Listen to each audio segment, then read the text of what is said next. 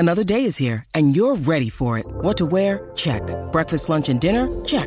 Planning for what's next and how to save for it? That's where Bank of America can help. For your financial to-dos, Bank of America has experts ready to help get you closer to your goals. Get started at one of our local financial centers or 24/7 in our mobile banking app. Find a location near you at bankofamerica.com/talktous. What would you like the power to do? Mobile banking requires downloading the app and is only available for select devices. Message and data rates may apply. Bank of America N.A., member FDIC.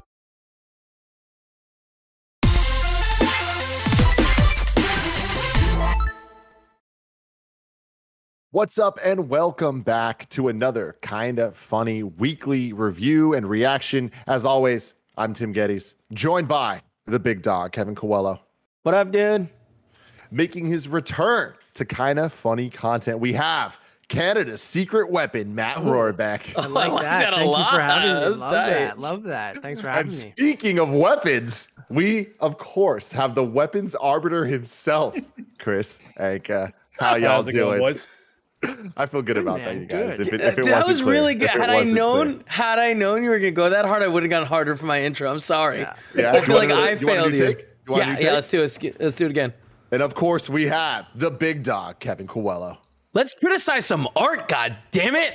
Hell yeah, and Hell art yeah. is what we will criticize today, because today we are talking about The Green Knight, A24's The Green Knight. Of course, we will give our spoiler-free reviews in the beginning, let you know if we recommended you go out and watch this movie, and then we'll get into full spoiler territory, but we will make it very, very clear, because this is Kinda Funny Reactions, where each and every week we review the latest in movie and TV. Next week, we're returning with the return of Marvel Studios, Disney Plus TV shows, Marvel Studios, What If?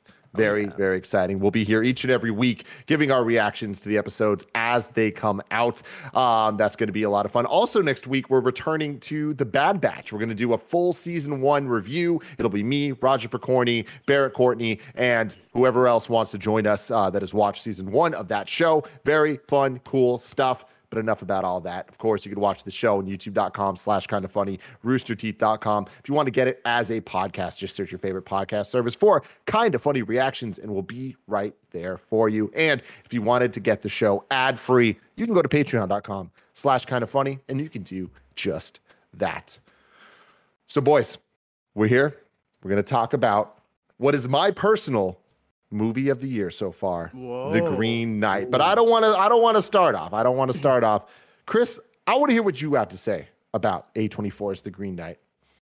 I think it's a brilliantly made movie that I don't think is for everyone. I was personally whelmed. I think I went in, it was exactly what I thought it was going to be.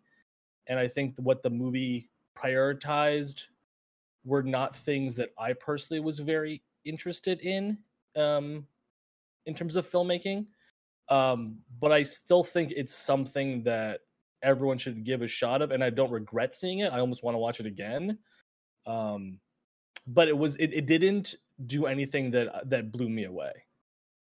Would you recommend going out to see it in theaters? Yes, if you can. I wouldn't recommend. It's not like a movie that'd be like, oh, go risk yourself for. Okay, yeah. Depending on where you live, yeah. If it is safe, would you recommend people go see it in theaters? Yes, I just for the sound alone. Mm. I think the sound design was so phenomenal in this that I think being in a really high end theater sound system is definitely worth it. Kevin, what do you think? This movie was weird as shit. But it's also like exceptionally beautiful. Everything seems very, very thoughtful. I walked out of it and I was like, it reminds me in a lot of ways of like the movie Donnie Darko, where it's like, I don't know if I like that movie. I need to watch it more. I either love it or hate it. And I haven't super decided. I'm definitely leaning more on like loving it. But like I definitely walked out and I was like, fuck, I would really want to watch that again, and possibly in 4DX if that's an option. 4DX, The Green Knight. Smells alone might be interesting, yeah. Right? It was a spectacle for sure, and that's what I was hoping for. And yeah, it like I think I was a little underwhelmed with the story aspect of it, but I have been thinking about it a lot, and I kind of feel like that's the whole point of it, right? So like it nailed that part, I think. Would you recommend people go watch it in theaters? If you're like, you know what, I like artsy fartsy movies. Like if you hear that term and you're like, you know what, no, that's not something I need to do. But if you're like, yeah, I've seen a couple artsy movies that are pretty cool, I'll go check it out. It's like, then definitely check it out, because this movie is a hell of a spectacle to watch. I am, though, very excited to also watch it at home, because I think the hue lighting will really add a lot to it. Matt Rohrbeck, you have your own movie podcast, the Untitled Movie Podcast, which I featured on the latest episode of. You can go check. Where can people find that? Podcast services, untitledmoviepodcast.com. You were on our 97th draft yesterday, where we touched on The Green Knight, but we talked about the movie industry as a whole. But guys, I think we have the greatest Arthurian tale since Michael Bay's Transformers: The Last Night. Come on, guys. At the very least, that is a fact. No. I'm kind of in the same boat as both of these guys here, like where I think going into this movie, I'm not the biggest medieval or like fantasy guy, but I really love kind of A24, what they're doing and what David Lowery's been doing in his filmography. So I kind of went in with mixed expectations of going, okay, the medieval stuff, the fantasy stuff, not really my thing, but I'm totally here for some weird fucking movie, whatever this is going to be.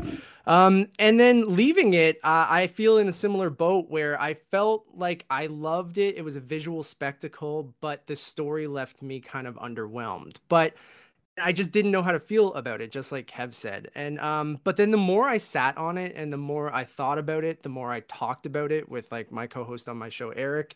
And I just thought about the cinematography, the score, the costume design, the production design, the sound design, and like all of that stuff just kind of blew me away. And then when it came to, you know, this classic tale, I thought it was very simple, but then somehow made it kind of convoluted. But then the more that I dissected kind of each scene as we kind of go through the film and I thought about it and sat on it, I'm glad I didn't record our review like right after, because I feel like I would have been more on the negative side, but more appreciated it than enjoyed it. But now the more I thought about it, the more I talked about it, I end up going from like, I don't know how to feel about this movie to like, I think I really, really loved this movie. So, and I'm in the same boat where I want to see it again. And I planned on doing it yesterday, but couldn't fit it in. But yeah, I think it's a visual feast that I think should be seen in a theater if you can, if it's safe. But expect a challenging pace and a simple story that I kind of lost me at times because it has this hypnotic kind of state that it put me in where I kind of zoned in and out of consciousness, if that makes sense. Definitely. I just want to start off. I highly, highly recommend watching this in theaters. I think that is the only way that I would have enjoyed this movie. I think that you need to be all in, or else it is not going to be for you at all. And you know, I can see myself watching this at home on Netflix or something and checking my phone, and like that would have just, if you looked away for a second, this movie, for as weird as its pacing is, it's moving and a lot happens. And if you kind of blink for a second, you might have missed like some crazy shit that just went down. But what I really like is it's never this, everyone here, I think, except for Chris, used the word spectacle in some way.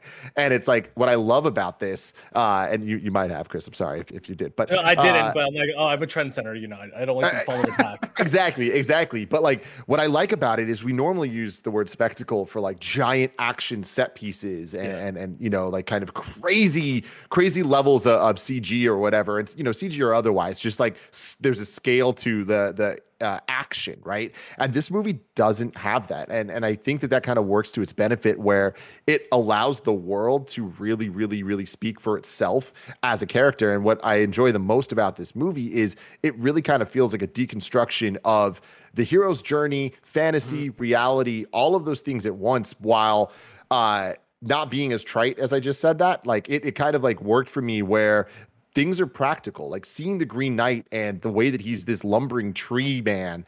When he moves, the sound design of him sounding like a tree creaking, it grounds the fantasy in a way that you're just like, oh, this is what real life is here.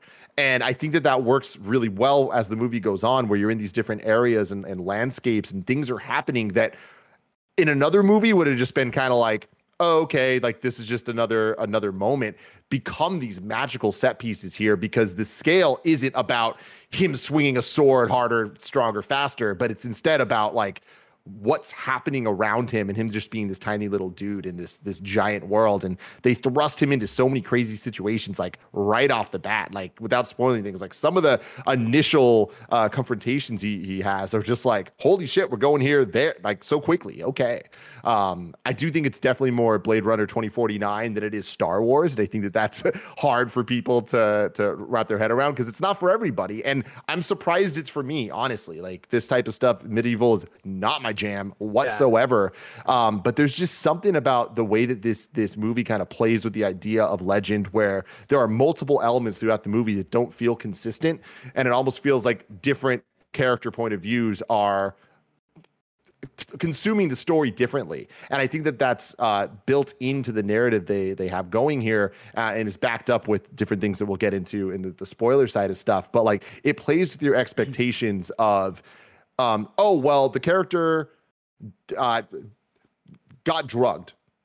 What's that going to do to him? And we expect one thing, but the way they go about it, I think, is really smart. And again, deconstructing our expectations for the narrative of what you guys have all said is a very, very simple story. But I think that this movie only works because the story is so simple that there's kind of a lot of different paths of interpretations you can take that are equally valid because they add up perfectly. And I think that is the strength of this movie. When I finished watching it with Kevin, I would have watched it again right then. I was so ready to go back and get some answers to, and again, I'm not trying to act like I understood this movie. I didn't. You know what I mean? But I enjoyed it, and I enjoy kind of like thinking about it to the point of trying to understand it. And I feel like over the course of the last week, since first seeing it, I have come to conclusions of what I think the movie's about, what it's trying to do. And I did go watch it again, and I'm fucking blown away again. I left it being a little like, I don't know if I'm as high on it as I was the first time, but just like you guys are saying, the second time,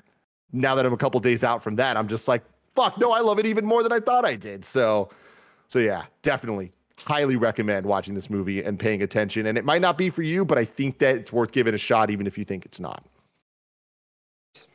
But now I had a friend who described the movie as like walking through a museum, and I feel like that's very apt, where there's a bunch of very beautiful set pieces, and you kind of have this sort of slow pace through it. Mm-hmm. And so you sort of enjoy everything that's happening, enjoying everything you're looking at, but it's not meant to be rushed through. And the movie sort of, and I think, at least for me, the detriment is the movie is dictating how slowly I'm going through it. Because it's funny, like I think I'm the one person here. I love medieval. I love gritty period pieces. It's kind of all I really want to like intake. And so I was hoping for a much grittier movie, and I was kind of taken aback at how sort of tender this movie is. Like it's a very, like, despite it being an Arthurian tale, it's a very soft movie, and I mean that in the best of ways. And so I think, in sort of the fact that the whole movie is about tenderness and sort of the sort of the subversion of like the hero's journey is everyone being very compassionate and like empathetic towards each other, and in some good ways and some bad ways. But it definitely sort of like caught me off guard, because I was like I wanted to go, like, when we get like we're getting into mud, I'm like, I'm ready for some like real hardcore shit. I mean, we never really get there. And so I think a second view definitely would probably help me with that. Yeah, it's interesting you bring that up, because how slow the movie feels to you, because for me it's kind of the opposite, where one of my favorite things about it is the pacing of the movie. Like Tim was saying earlier, it feels like so much is constantly happening, and the whole not theme, but like everything about the movie feels like it shifts. Like suddenly it shifts, and it's like, oh, we're in like a horror house. Like, why is it like everything is creepy and scary, or like everything is like screwed, or oh, everything is suddenly peaceful and like we made it into this new place. And I just feel like it so rapidly like switches between almost genres that it like kept me on my toes. And also, like, I didn't need to go to the bathroom, but it was one of those things I could feel like if I'm not paying attention, I'm gonna miss stuff that's going on. And it just does so many random weird things that, like, on further reflection, kind of build like a narrative. But but like in the moment when you're first watching it, you're just like, I don't know what's happening. What is this? What's all, you know? So I think that the pacing for me was something that I was totally. I also wasn't prepared for it. I thought it would be have more action, I guess. I'm not entirely sure what I thought I was going in to watch, but like it certainly caught me off guard and I enjoyed it. Yeah, totally. And you know, jumping off of that, kind of like with what both you guys are saying, I said this before after my first watch of the movie, but like this is the best Legend of Zelda movie we're ever gonna get. I was gonna bring that up too, man. And like what I feel about it is like it's Legend of Zelda, but like with a Game of Thrones kind of like level of maturation. I think like definitely in terms of the sex and kind of the themes and the violence without the action sake, but just kind of like I would describe this as a violent movie, even though there isn't many acts of like fighting or anything, but just kind of like how it all feels and like the stress. And Kevin brings up horror. There are horror elements of this that I think are really interesting. But yeah, it is very, very cool how you're just kind of in this world that has less dialogue than more, and because of that, when there is dialogue, I think it really stands out, and I think that they use their words so wisely to lead us to believe something and understand this world that we're in. And it's like I love how many dope ass quotable lines are just being dropped every freaking time some character is speaking, and it feels like it fits this world that they've built. So it's like I enjoy that because I normally am I like quips. I like action. I'm a simple dude. You know what I mean? But like this, I really, really enjoyed like their use of making sure that the words meant something and were only used at the appropriate times. Yeah, and to jump off your Legend of Zelda comment, Tim, I thought a lot of 2018's God of War as well, a little bit in taking kind of like a well-known mythology with King Arthur and the Knights of the Round Table and this story being interpreted multiple times, but then kind of taking it and deconstructing it and turning it into a completely kind of original kind of thing. And then I like that video game kind of hero's journey to the whole thing, where it is a very simple quest or game that this like Gawain has to do, but then it kind of, you know, strips him away of everything and he has to go on these side quests to earn back his stuff. And we'll get more into it in spoiler territory, but like I just thought that was so cool, and it did remind me of kind of weirdly like a video gamey kind of movie throughout, even though it doesn't feel like that at all. So that might sound weird, but anyway. I think just because a lot of video games are just like based on like these kinds of legends, so you're just doing the same journey, but like you get to control it rather than you're watching it or hearing about it. Yeah, absolutely. Well, now we are going to get into full spoiler territory. So if you have not seen this movie, or you know, if you don't want to be spoiled, go away now. Otherwise, let's get full into it. Matt, take it away. Yeah, I mean, I don't know where to start, but like one thing I really did love though, getting into the spoiler territory, I guess jumping straight into the ending of doing the La La Land thing of like kind of showing you what could have been, but I'm gonna do something a different way. And I because I was with you guys where I was confused at times because I was so hypnotized by the movie, where I kind of was falling in and out of consciousness, like I was saying, where I missed stuff of being like, how the hell did he get his axe back? And I'm like, did I just miss that for a second? I'm like, oh, where the green girdle thing, or like Alicia Vikander playing two different characters. And I'm like, is it the same woman? I'm like, I'm just like, am I dumb? I'm like, I don't know if I'm not getting this. And then I'm glad that I kind of sat on it and thought about these things. But I like the moment where Barry, I think it's Keegan or Keego's character, kind of steals all of his stuff and ties him up. And you kind of get the foreshadowing that, you know, when they kind of do that slow kind of pan and then it shows him as a skeleton all tied up, being like, if I don't get out of this thing, I'm going to die. And then kind of goes back. And then I thought originally, I'm like, is this whole thing like in his head now? Did he die in that moment? And everything's showing us like what could have been if he was courageous and was able to complete his journey. But then they kind of do it again at the end there too. So I think it's just foreshadowing to that moment. But yeah, I think those things of like those side quests we're talking about of Aaron Kellyman's character, who we just saw in Falcon and the Winter Soldier, that whole sequence in the horror sequence Kevin was referencing is dope. And yeah, there's just so many cool moments, Tim, like you said, where if you really kind of sit down and think about it from set piece to set piece, and they're not these big action set piece, but each kind of little side quest he does, I think, was cooler than the next thing. It's just I needed to take a second to think about it all and go, oh, that was actually cool as a final thing. Anyways, that was a lot, but well, jumping off the ending, it's fun. You go, Kev. I was just gonna jump off the ending conversation because I think that's why I enjoy the movie so much, but it's also why I'm questioning whether I love it or not, because I thought it was so cool that he had this vision of like the path that he would live if he ran away and, you know, essentially took the path without honor of like forsaking the whole game that they were playing, living, going and seemingly lying to everyone, giving up his love, then becoming king and following that path until the moment where he decides like the fight's over, there's no reason to like keep myself alive, and he removes the sash. And I thought it was so cool that it cuts back and hasn't made the decision yet, but now knowing that like he's gonna end up giving up everything he really cares about to go down a path that leads basically nowhere, might as well die intact with his honor. So he takes off the sash, and it's like, oh, what a cool moment to like have him really prove like his character, right? Because like all of the knights and everything back then, the whole idea is like you're nothing without your honor, right? And then he does that, and the knight does the like, oh, good job, boy. And then he's still like, we end with that like the off with his head, which I think made such a like.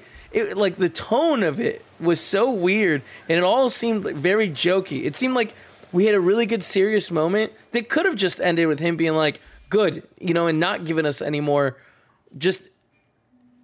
certainty whether or not he's still dying or not.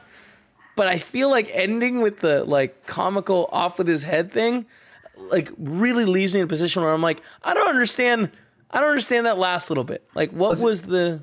Is it more that the Green Knight is saying you're taking that you didn't have to go this route? Because he could have said like just kind of nicked the Green Knight, right? Like he didn't have to behead him right at the beginning if he actually heard what he was saying of going like, I will give you an equal blow. But it's almost this imposter syndrome thing, or wanting to prove yourself to everyone, or what Tim's saying, legend, and wanting to be this thing and living up to this thing. So he goes, I'm going to slay the Green Knight and chop off of his head. So I feel like maybe the Green Knight at the end is just kind of like, being like, it didn't have to be this hard, man. Like you could have kind of gone a different route out of all of this. And it is ultimately, I guess, about just living up to those expectations and the courage and stuff like that too. Yeah.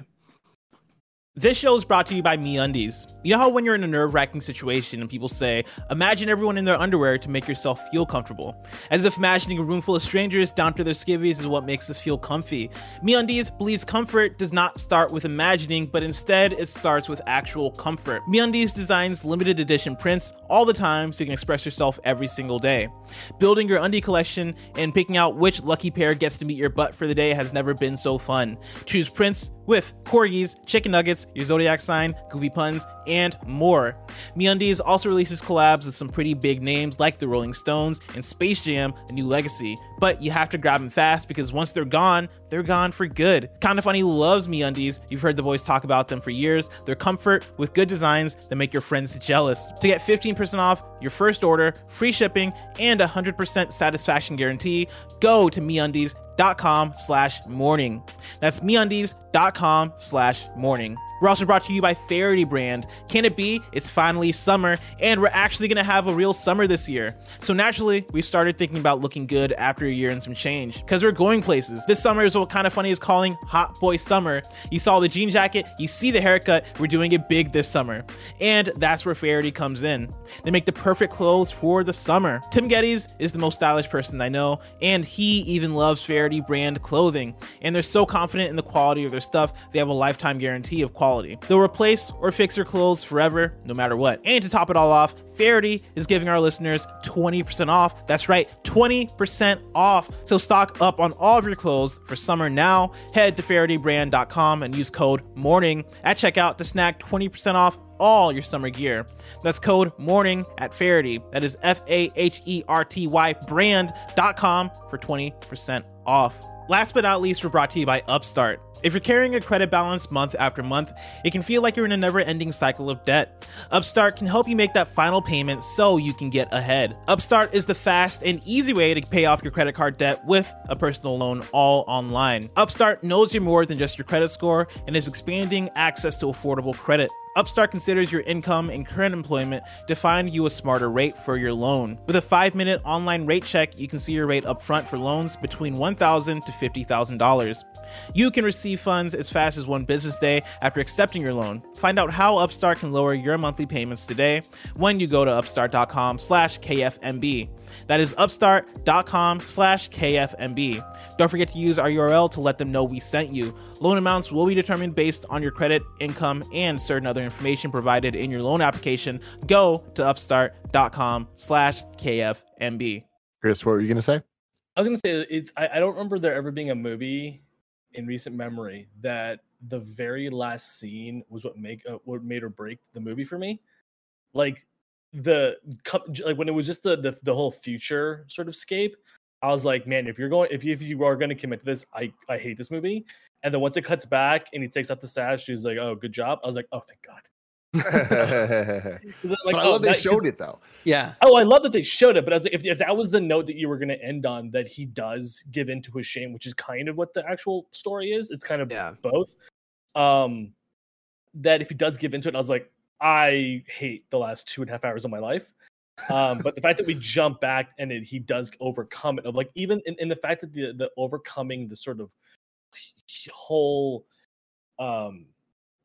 issue of the story for him is just this little like bit of his shame and his courage, and it's such a soft moment. I love that. I love that, and it's interesting because like just listening to Kevin talk about it, either the off with his head at the time I took it as like he was telling him to get out of here. Yeah, like get your head out of here, like off with your head, go. Or it could be like, okay, well now I'm gonna take my swing, like off your head, but like it could be what actually happens in the thing where he does just nick him. So it's like I'm still gonna do the thing, but it's just like I'm not actually gonna do it now because you proved yourself to be courageous.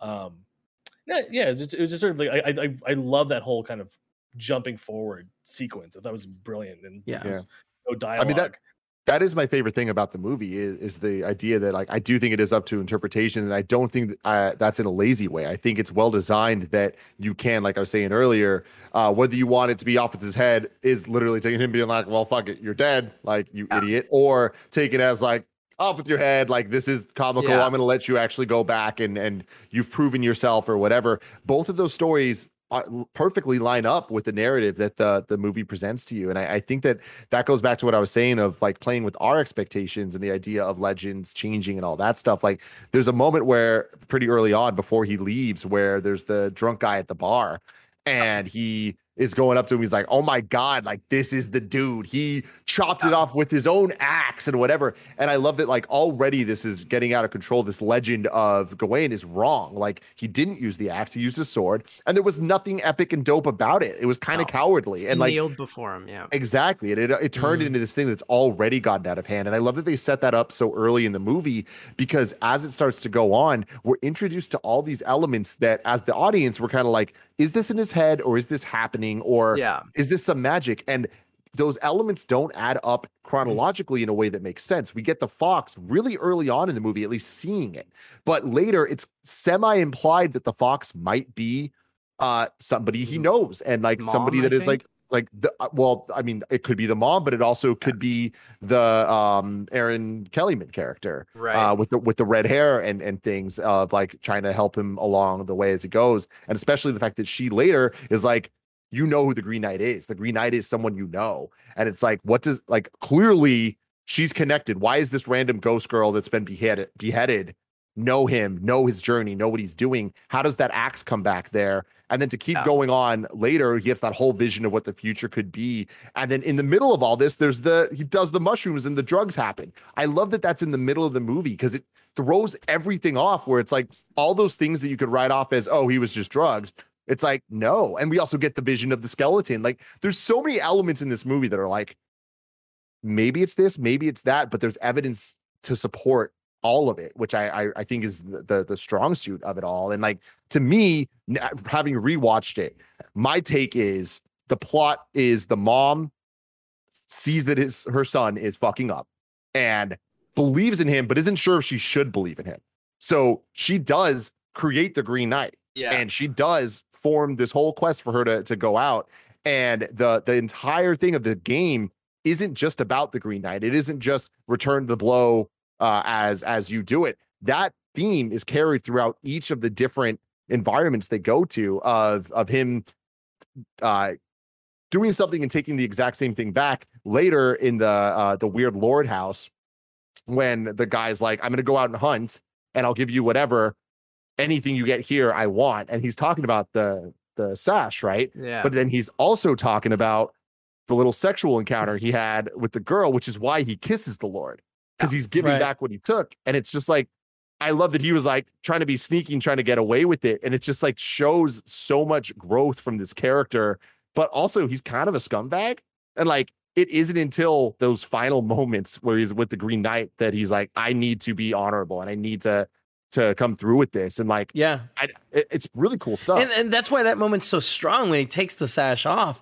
And that's why I kind of like the very, very end. I know it's so silly to be so fixated on a line, but that line really pisses me off because I feel like that moment had a joyous tone, and then they went so far with it where it's like, I don't know. It kind of broke the tone of that scene for me.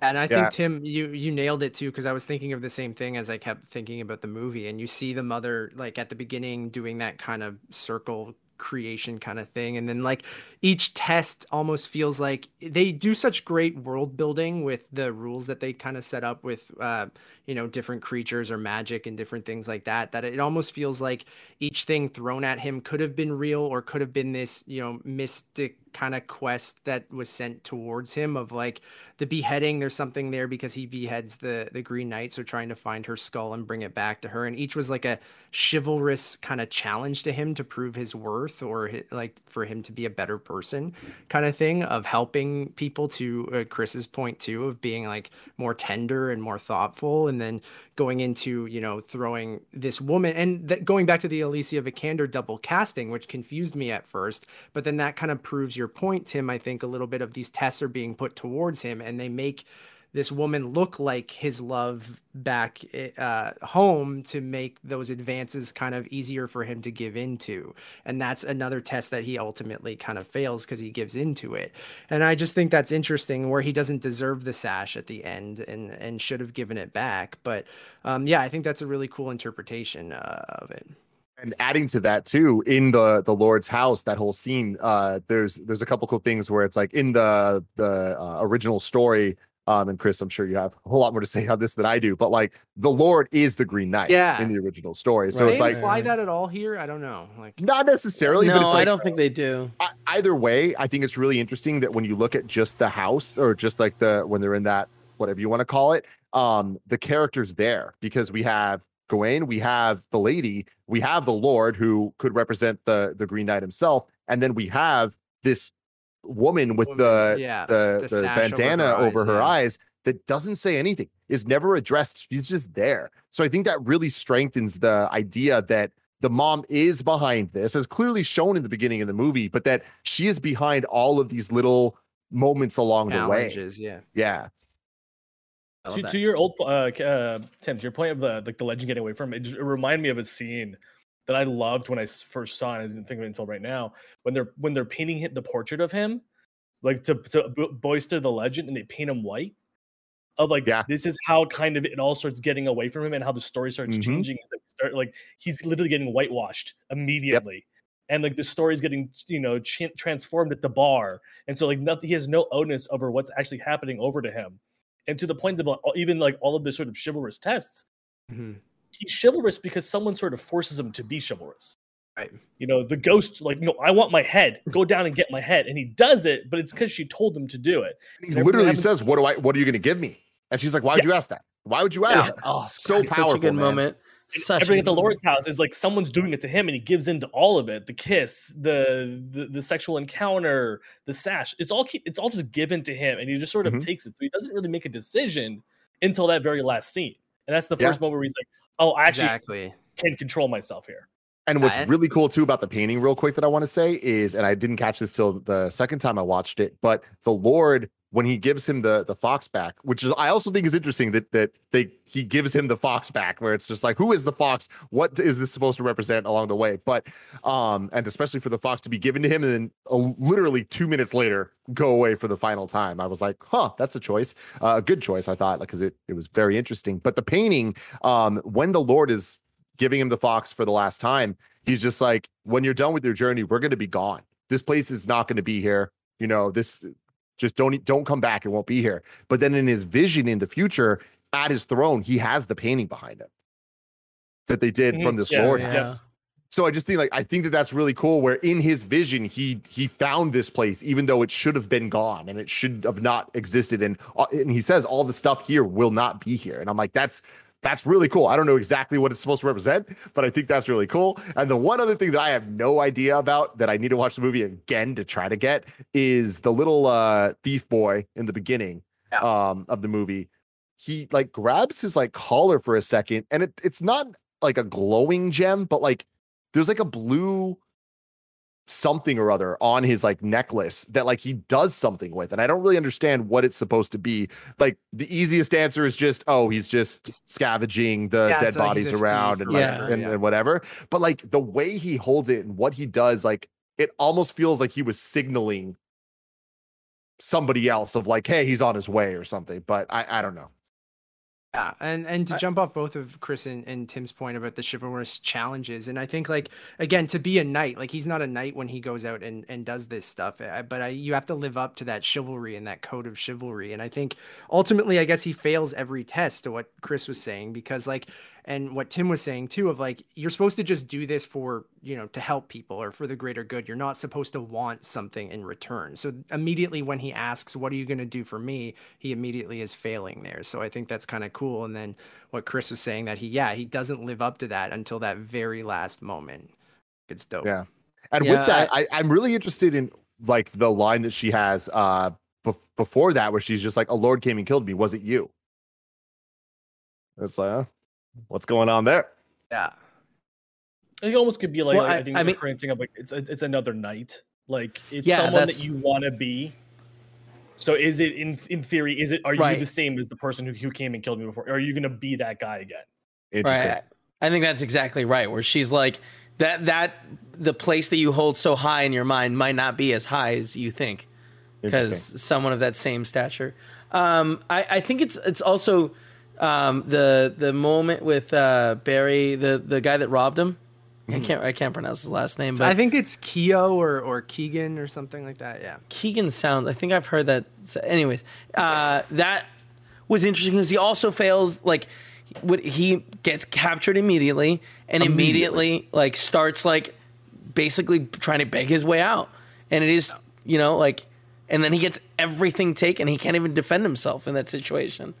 It's just so it's interesting that he like failed everything until that last moment.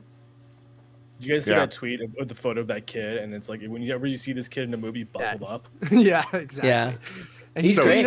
He's in Eternals coming up too. Which buckle up as the villain. Buckle up.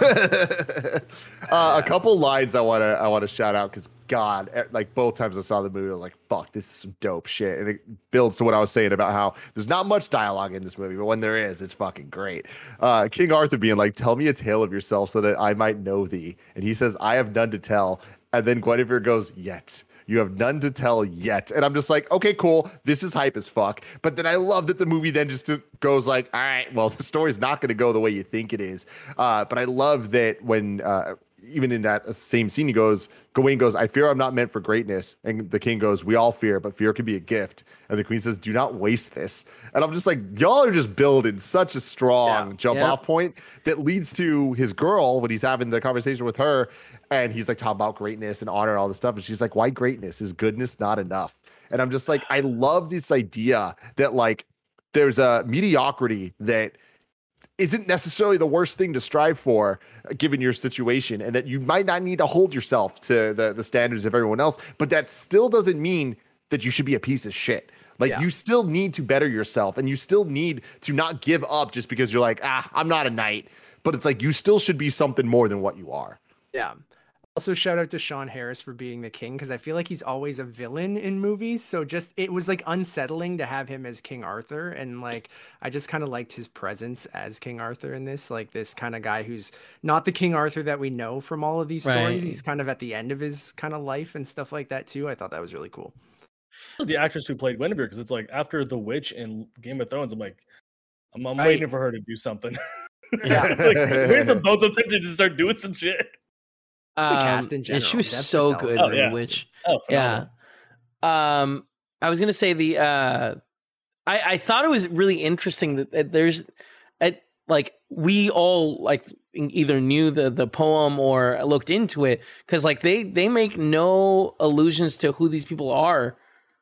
Like they just call him the king, the queen, and it's like we know it's King Arthur, and that's Guinevere, and his mom's Morgana, right? Like and Merlin, and exactly. There, yeah. And it's like I didn't even put Merlin together till afterwards, like the guy with the tattoos. I just thought it was such an interesting thing for it to be so subtle with that.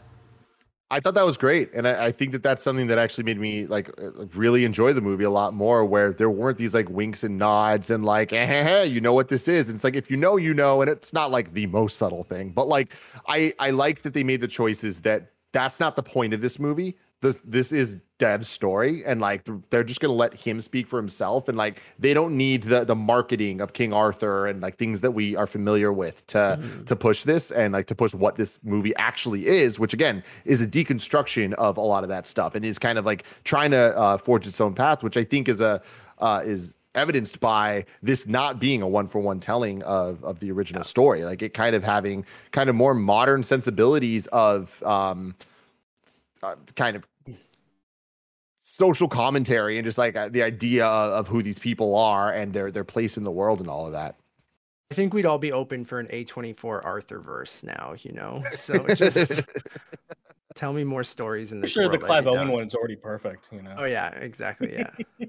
Why go for more? But one last thing I do want to say is I was talking earlier about how this movie is really good at setting up set pieces that would be just kind of whatever in other movies and turning them into these like magical moments. Like seeing the giants in any other movie would have just been, oh, here's another thing. But in this, it felt like, because we hadn't seen anything like that, and I didn't expect to see something like that based on the iconography and just kind of world that they built.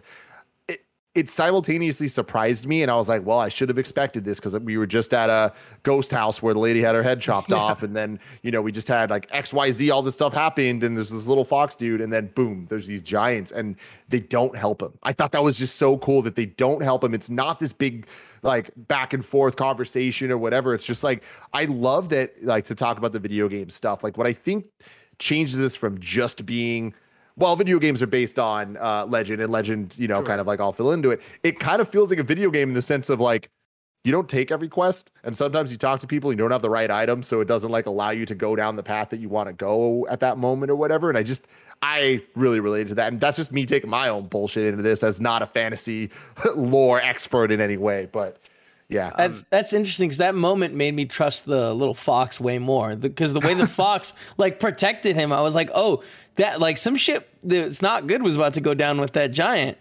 So I was talking to one of my friends I saw the movie with the second time, and he was talking about his interpretation of it all, and of the fox in particular. And he had to read that the fox was either Aaron Kellerman's character or the mom, but either way was magically trying to protect him and was like with him for a reason to guide him, which totally adds up. But that the fox was yelling at the giant like, no, don't help him. He has to do this by himself. Okay, cool. Which is pretty cool. Interesting. Yeah, no, I like that. Quickly, did anyone stay for the post-credit scene? Because I did not, and didn't know that there was one until I did not know there was one. I didn't know. So I because I didn't expect it at all, and I went online and I was like, wait, a post-credit scene? And then What I is have it? it right. So it says a post-credit scene shows a young girl finding the king's crown and putting it on her head. And I'm like, there was a post-credit scene about a young girl putting King Arthur's crown on her head. And I'm like, what the hell does that mean? I'm like, and I had no idea that this movie of all movies would have a post-credit scene. So I did not stay for it. But Yeah. Yo, I would have thought I do not want a sequel to this whatsoever, but you just saying that I want a fucking sequel now. Let's I don't go. know. I don't know what that means, and without seeing it, I don't know exactly how it was shown. But Well, I will That's say we cool. just went 37 minutes without bringing up the word nut. And I think that that's interesting for this movie, which definitely featured the most unexpected nut scene I've ever Sure. seen in a movie. Let's not call it that. I mean, Call Me by Your Name had one too, so I don't know. I don't know about that. All right, I didn't no see that. peaches in this. No. I Oh, didn't, I all didn't right. see that. But from everything I know about that movie, I think I'd expect it more than, than this movie. But Yeah, I don't know. But I yeah, just like that's- the way it ended, where she just like looks at him, just like, "You're no knight," and it's like, "Oh shit!" Like, okay, yeah, Gave in. yeah. man.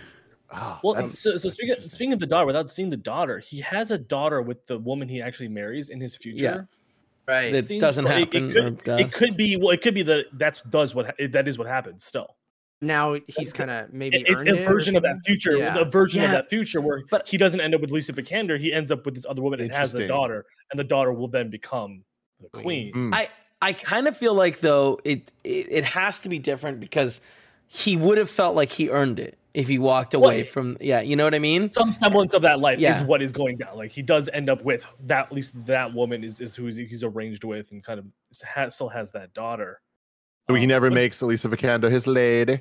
No, that was honestly that was the scene that I checked out with him. I was like, this woman loves you, and she's like willing to like lock you down before you're even anything, and you're just sitting there silently. Like, I actually don't give a shit what happens to you now.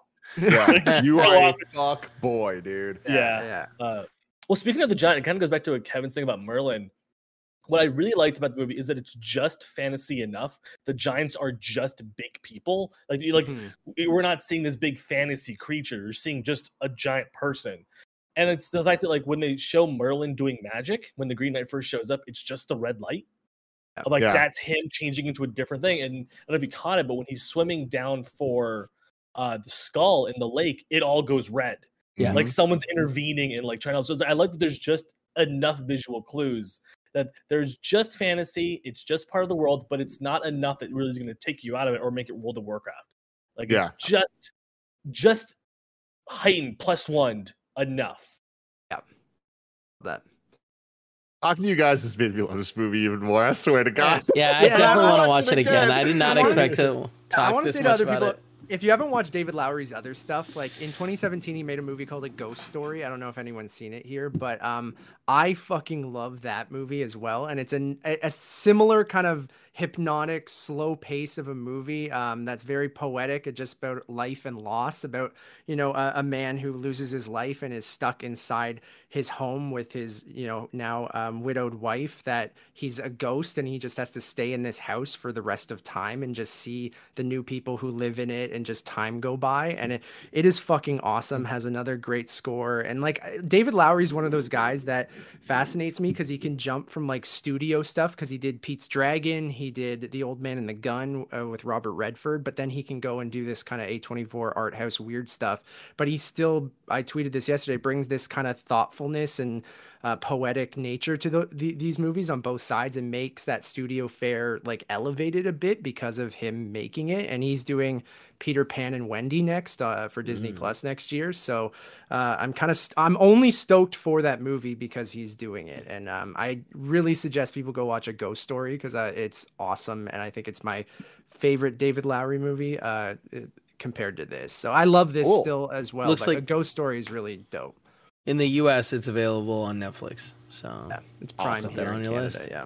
It's Very cool. I cool. don't know. It won't be for everyone again because I feel like it has a challenging pace like this movie, and you might just go like, "What the hell is this?" But like, I don't know. It has a really cool concept and a great score and visuals, and it's shot in a kind of square, rounded square cinematography because he said he wanted this character to be stuck in this box for the rest of his life. So it's just kind of visually really cool too.